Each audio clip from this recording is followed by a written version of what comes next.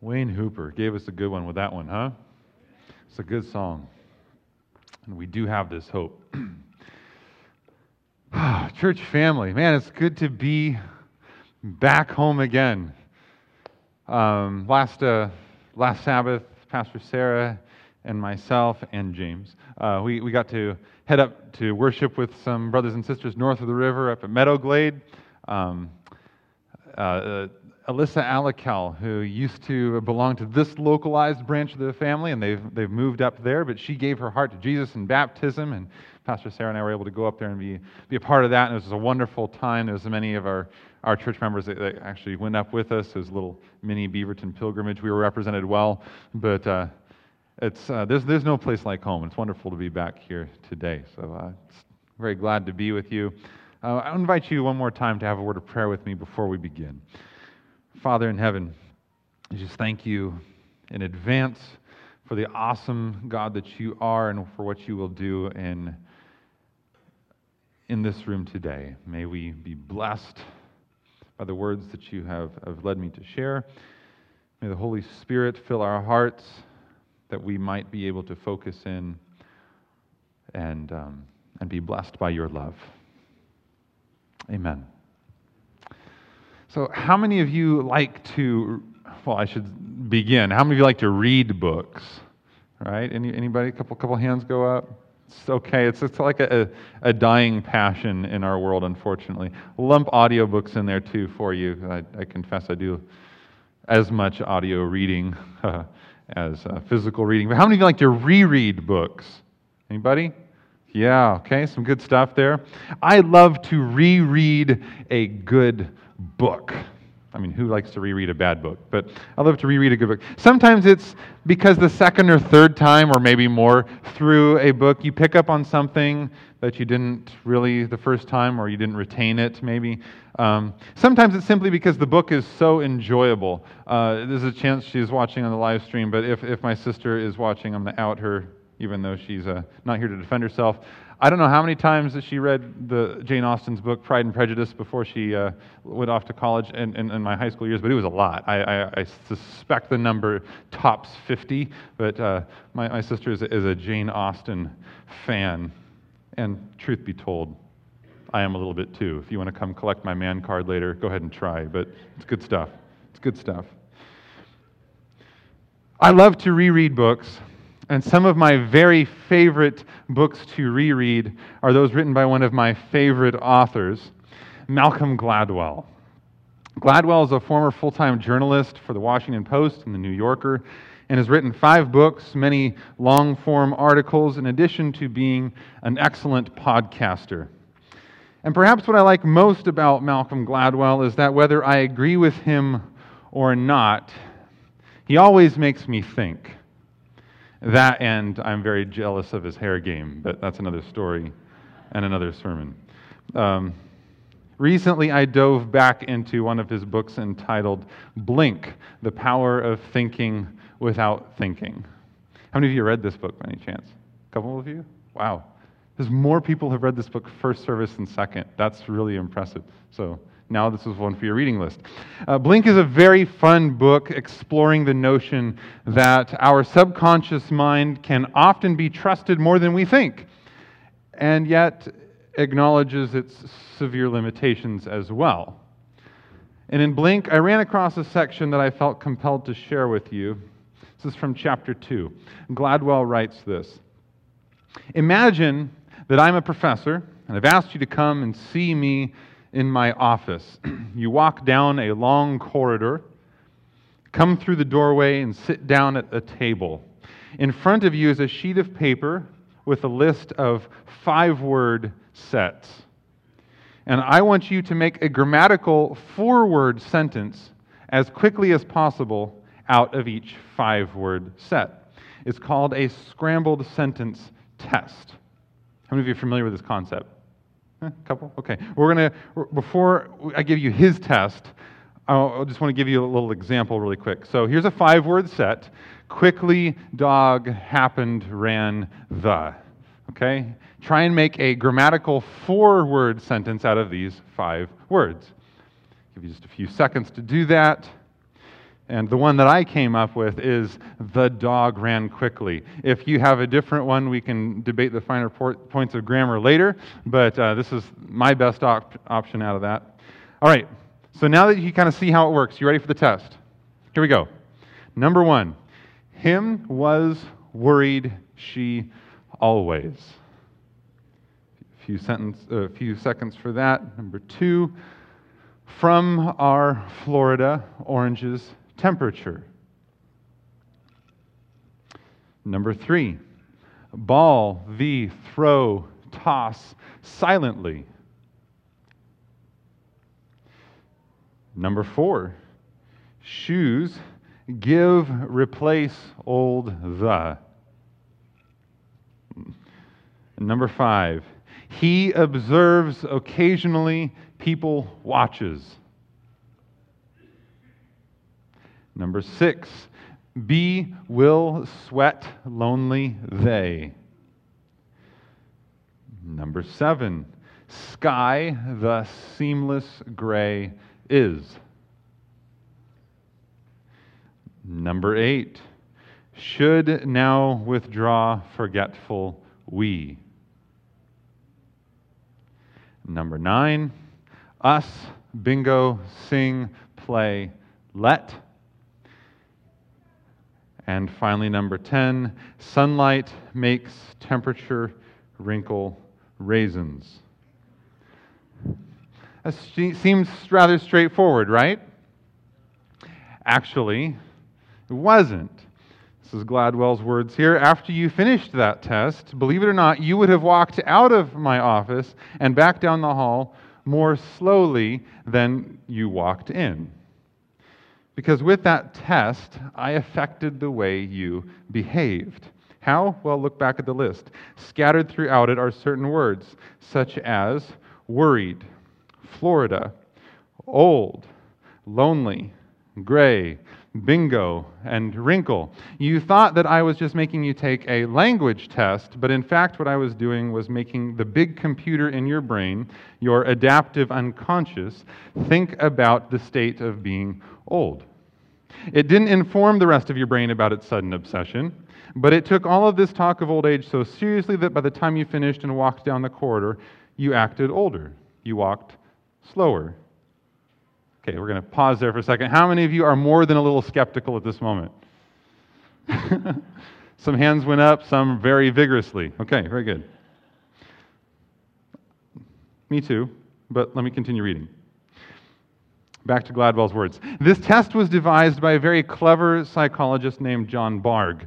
It's an example of what is called a priming experiment, and Bargh and others have done numerous, even more fascinating versions or variations of it, all of which show just how much goes on behind that locked door of our unconscious. For example, on one occasion, Bargh and 2 colleagues at New York University, Mark Chen and Lara Burrows, staged an experiment in the hallway just down from Bargh's office. They used a group of undergraduates as subjects. Poor undergraduates, they're always the subjects in these things.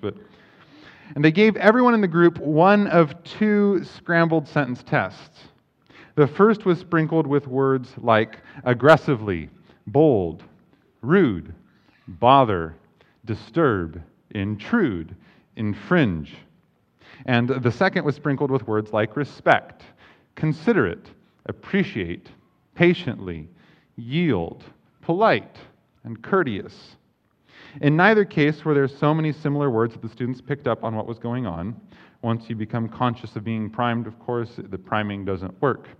After doing the test, which only takes about 5 minutes, the students were instructed to leave the room where they were at and walk back down the hallway and talk to the person running the experiment in order to get their next assignment.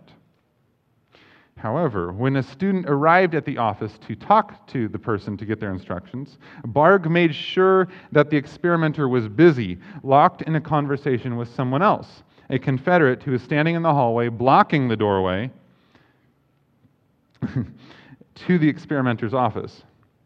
Bargh wanted to learn whether the people who were primed with the polite words would take longer to interrupt the conversation between the experimenter and the Confederate than those primed with the rude words. He knew enough about the strange power of unconscious influence to feel that it would make a difference, but he thought the effect would be slight. Earlier, when Barg had gone to the committee at NYU that approves human experiments, which I gotta say would be a fascinating committee to sit on, they made him promise that he would cut off the conversation in the hall at 10 minutes. Like, do not let this conversation go longer than 10 minutes. And Barg remembers, we looked at them when they said that and thought, you've got to be kidding. The joke was that we would be measuring the difference between the two groups in milliseconds. I mean, these are New Yorkers. They aren't going to just stand there. We thought maybe a few seconds or a minute at most. But Barg and his colleagues were wrong. The people primed to be rude eventually interrupted, on average after about 5 minutes. But of the people primed to be polite, the overwhelming majority, 82%, never interrupted at all. If the experiment hadn't ended after 10 minutes, who knows how long they would have stood in the hallway, a polite and patient smile on their faces. The experiment was right down the hall from my office, Barg remembers. I had to listen to the same conversation over and over again. Every hour, whenever there was a new subject, it was so boring. The people would come down the hall and they would see the Confederate and they would not interrupt them. The person kept having the same conversation, evidently, and he had to listen to the whole thing. So for a whole semester this was going on. The people who had done the polite test just stood there. So perhaps a little less skeptical than before, maybe? Well, let me read just a little bit more. Gladwell continues, priming is not, it should be said, like brainwashing. I can't make you reveal deeply personal details about your childhood by priming you with words like nap and bottle and teddy bear. Nor can I program you to rob a bank for me. On the other hand, the effects of priming are not trivial. 2 Dutch researchers did a study in which they had groups of students answer 42 fairly demanding questions from the board game Trivial Pursuit. Half were asked to take 5 minutes beforehand to think about what it would mean to be a professor and write down everything that came to their mind. Those students got 55.6% of the questions right, which if you've ever played Trivial Pursuit, is pretty good. The other half of the students were asked to first sit and think about soccer hooligans, which, if you aren't super familiar with that term, they're basically fan gangs that participate in everything from taunting and bullying to actual physical violence and mayhem. Soccer fans around the world can be a little intense, but anyway, that's what he's referring to. It's generally senseless behavior. Those people ended up getting 42.6% of the Trivial Pursuit questions right. Now, the professor group didn't know more than the soccer hooligan group. They weren't smarter or more focused or more serious. They were simply in a smart frame of mind, and clearly associating themselves with the idea of something smart, like a professor, made it a lot easier in that stressful instant after a trivia question was asked to blurt out the right answer. The difference between 55.6% and 42.6%, it should be pointed out, is enormous. That can be the difference between passing and failing. All right, please hang with me through this next section because it does get a little bit more intense. The psychologists Claude Steele and Joshua Aronson created an even more extreme version of this test using black college students and 20 questions taken from the Graduate Record Examination, the GRE, the standardized test used for entry into graduate school. When the students were asked to identify their race on a pre-test questionnaire, that simple act was sufficient to prime them with all the negative stereotypes associated with African Americans and academic achievement. And the number of items they got right was cut in half. As a society, we place enormous faith in tests because we think that they are a reliable indicator of the test taker's ability and knowledge. But are they really? If a white student from a prestigious private high school gets a higher SAT score than a black student from an inner city school, is it because she's truly a better student? Or is it because to be white and to attend a prestigious high school is to be constantly primed with the idea of smart? Again, hang with me for just a little bit longer. Aronson and Steele found the black students who did so poorly after they were reminded of their race lacked an explanation for it. I talked to the black students afterwards and I asked them, did anything lower your performance? Aronson said. I would ask, did it bug you that I asked you to indicate your race? Because it clearly had a huge effect on their performance. And they would always say, no, and something like, I just don't think I'm smart enough to be here.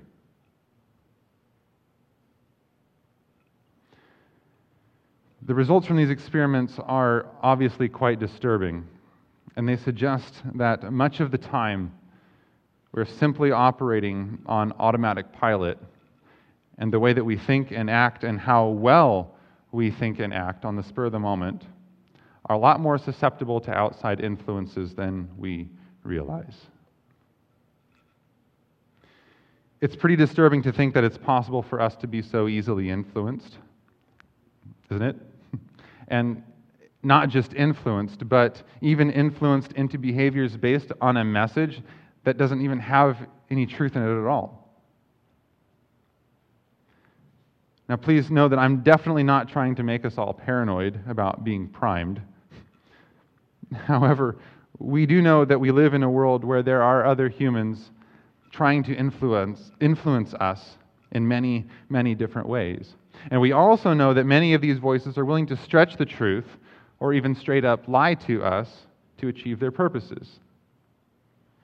And even beyond this, we know that Jesus and his followers believed that the agencies behind the lies of this world are not of flesh and blood.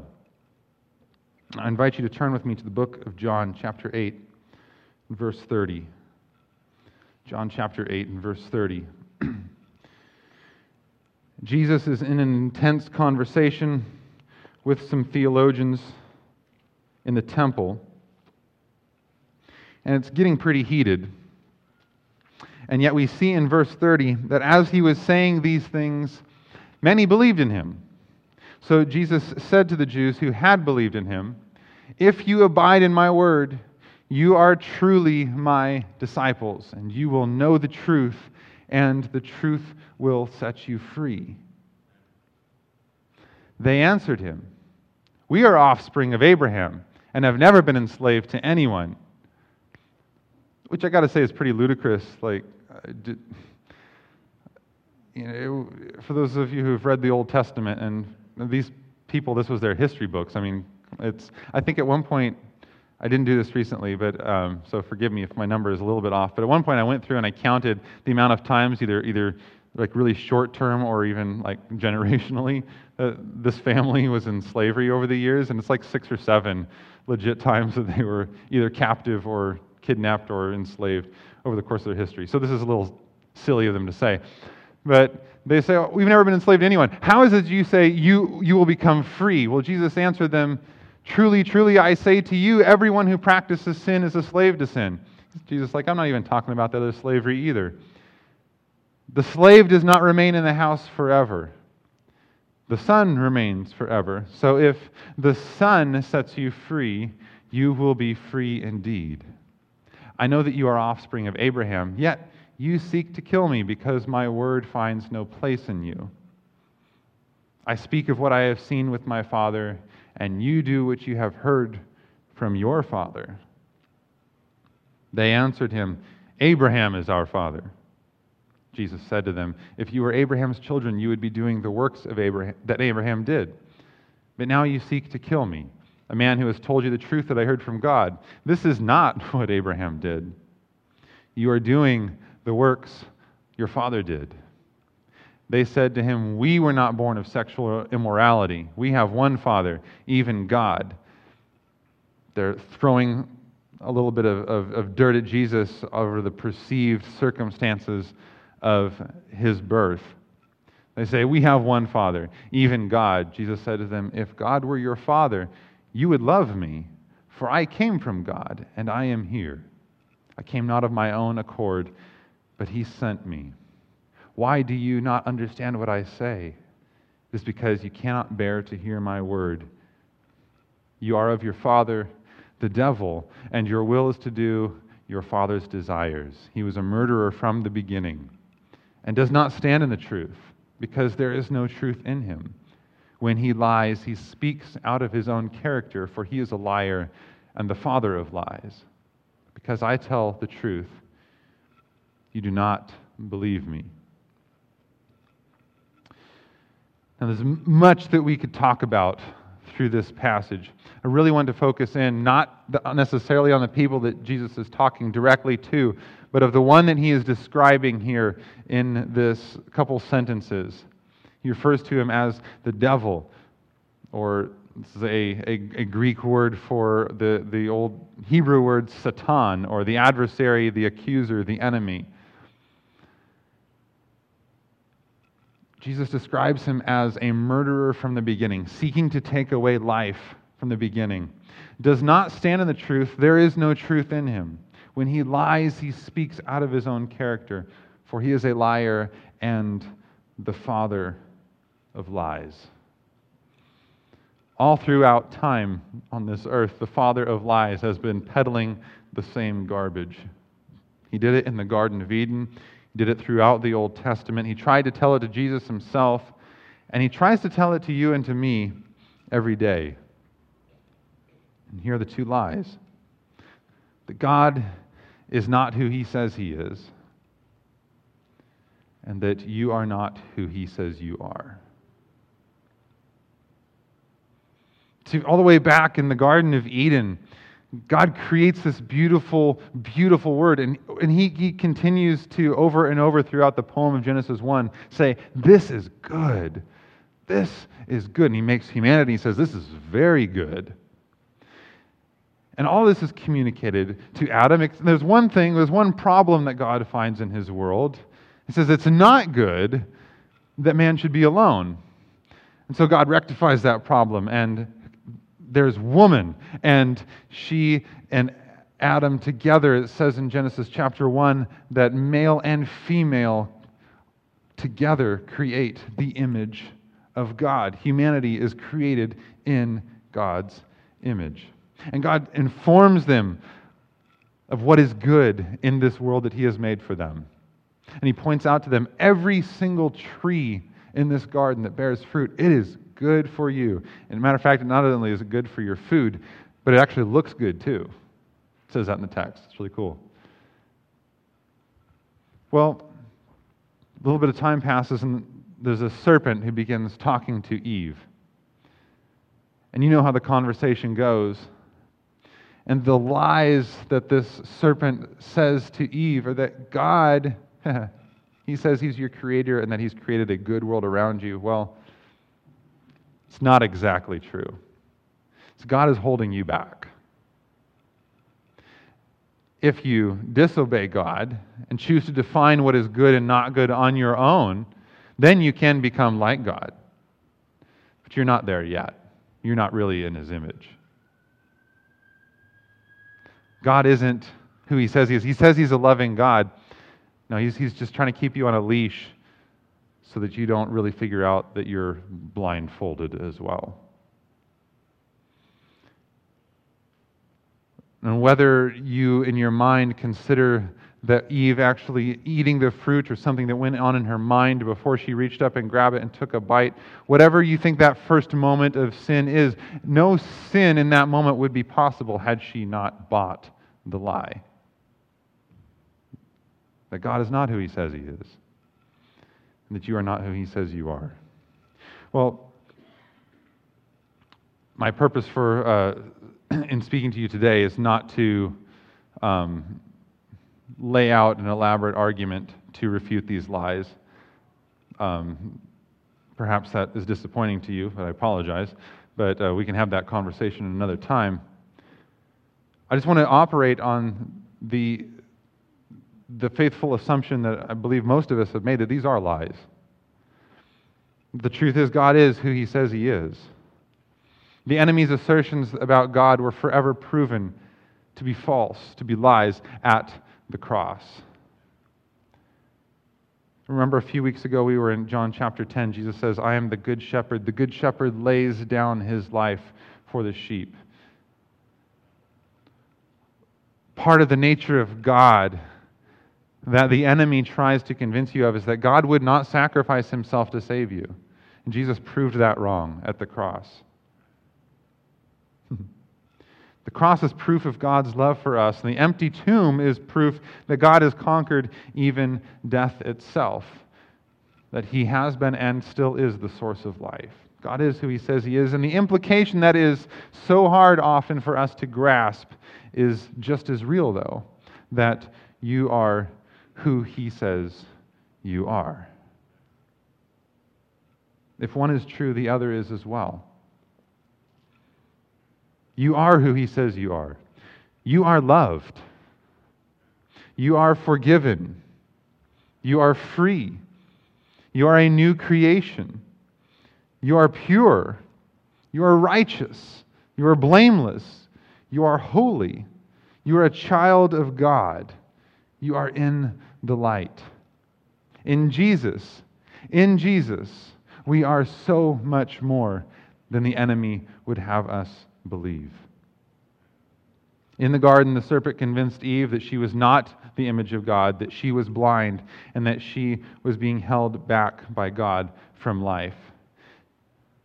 Jesus put an end to those lies. And even though Jesus has broken every power that the enemy has over us, if we do not believe what Jesus says about us, what he speaks over us as our new identity in him, the salvation of Jesus does us no good.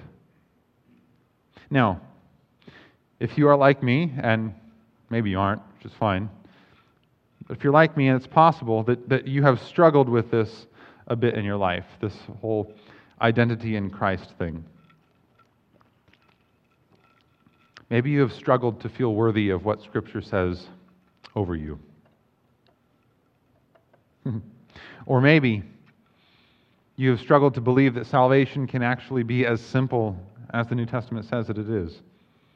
And so you have both consciously and maybe subconsciously added more layers to pass through, more hoops to jump through, more levels to ascend.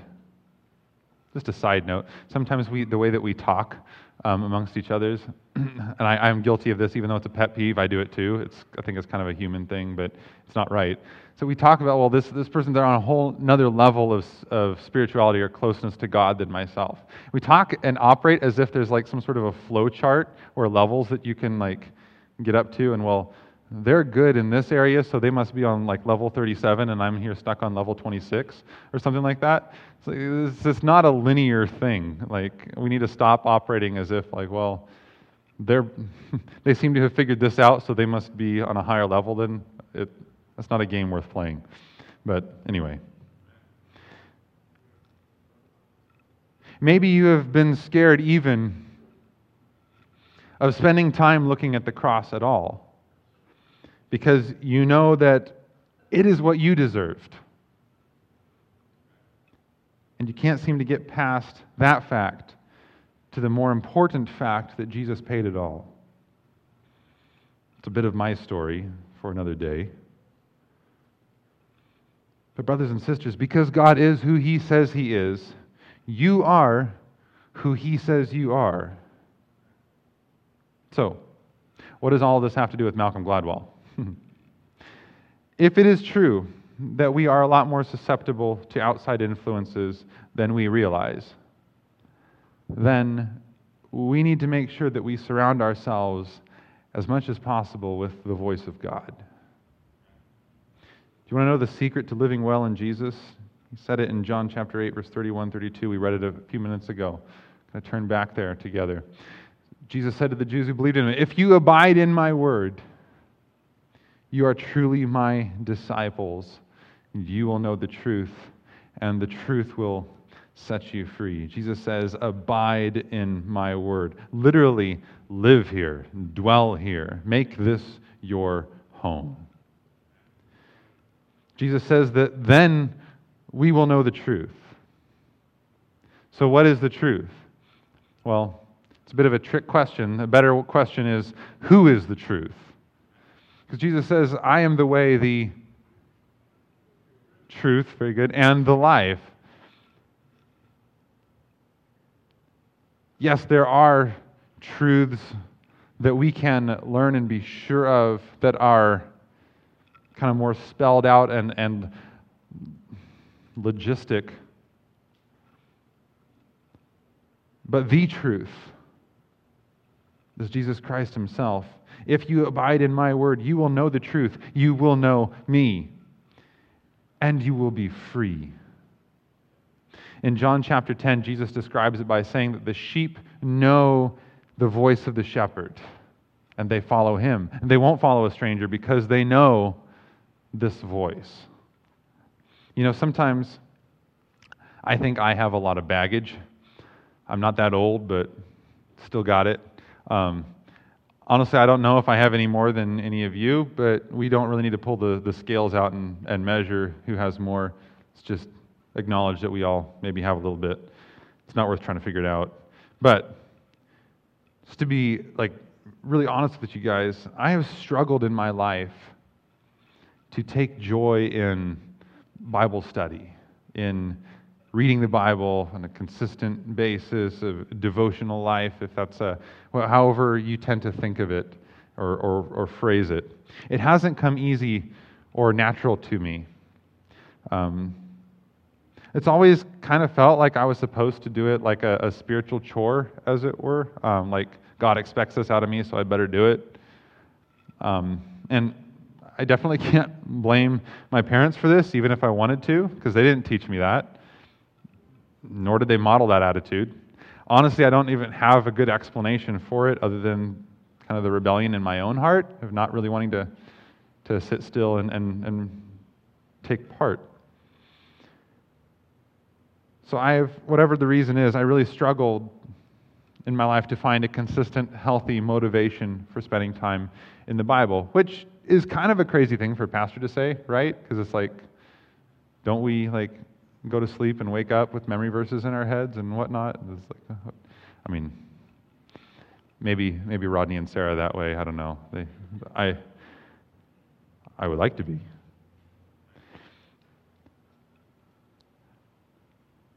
But I do spend a fair bit of time in the Bible.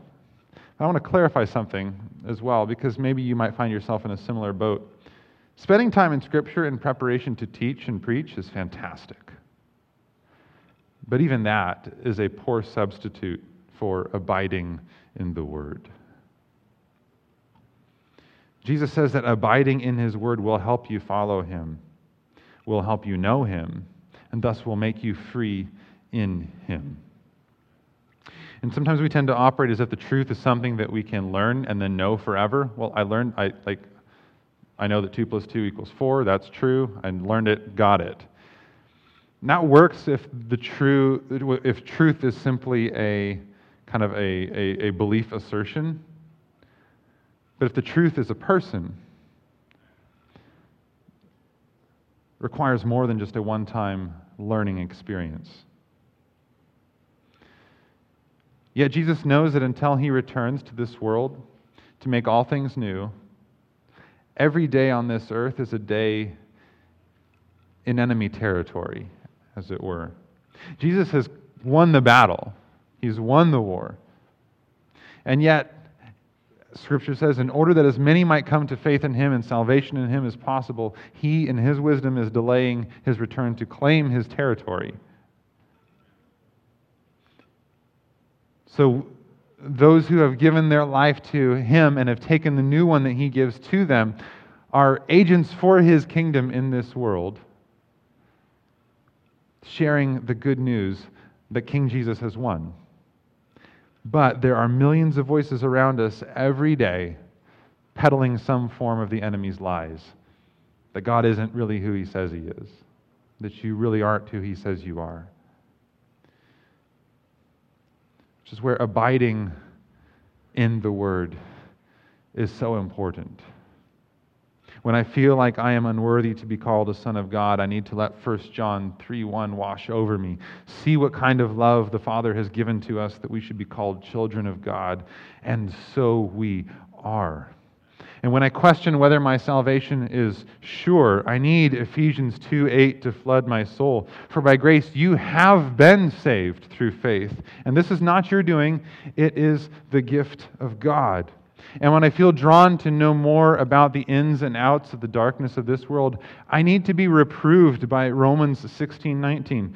That I want you to be wise as to what is good and innocent as to what is evil. And when I feel anger and hatred towards those who treat me unfairly and those who seek to thwart my best efforts, I need to be lovingly guided by Jesus' words in Matthew 5:44. But I say to you, love your enemies and pray for those who persecute you. And when I am tempted to feel superior to others because of my perceived ethnicity or because of my gender, I need the words of Galatians 3:28 to speak life to me. There is neither Jew nor Greek, there is neither slave nor free, there is no male and female, for you are all one in Christ Jesus.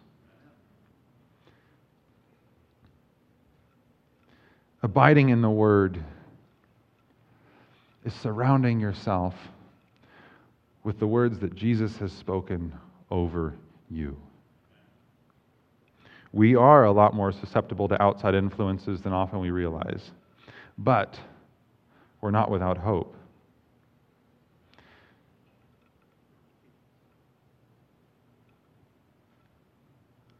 If we abide in His Word, Jesus says that we will follow Him, we will know Him, and we will be free in Him.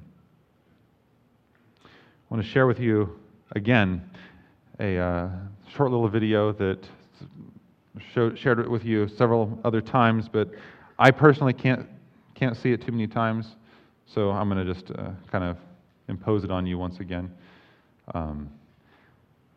And on my best days, I imagine that I should begin every day by viewing this. And if you would like to see it yourself again, I last night shared a link to this video on our church's Facebook page, so you can go there and check it out later if you want. But just be blessed by the encouragement of this video.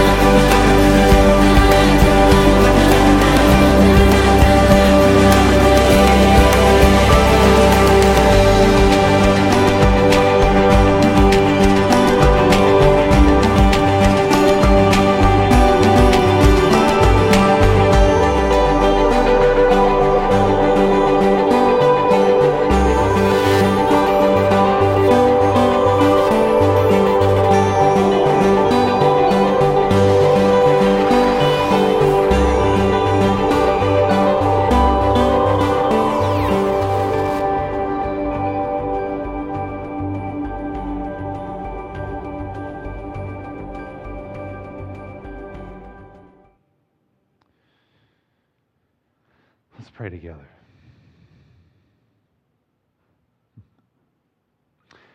Our Father, thank you for the great love that you have given to us. For you call us your sons and your daughters, and it is you who has made us so. Father, we know that there are many voices in this world seeking to define who we are. May we only look to you for our identity.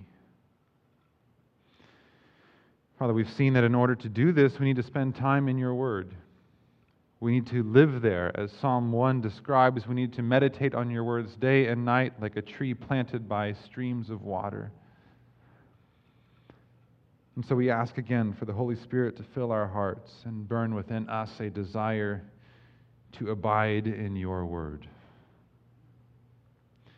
Let us not regard your word as a textbook of required reading to accomplish, to satisfy the demands of a professor.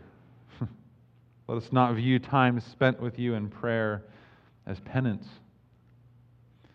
but instead let us regard your word as the love letter that it is, written to us that we might be encouraged by the reminder of the love of Jesus. Let us regard our time with you as a privilege. Keep us in your love. We thank you for hearing our prayer. And now, church family, may you live each day with these words ringing in your hearts. I am chosen, not forsaken. You are for me, not against me. I am who you say I am. Amen.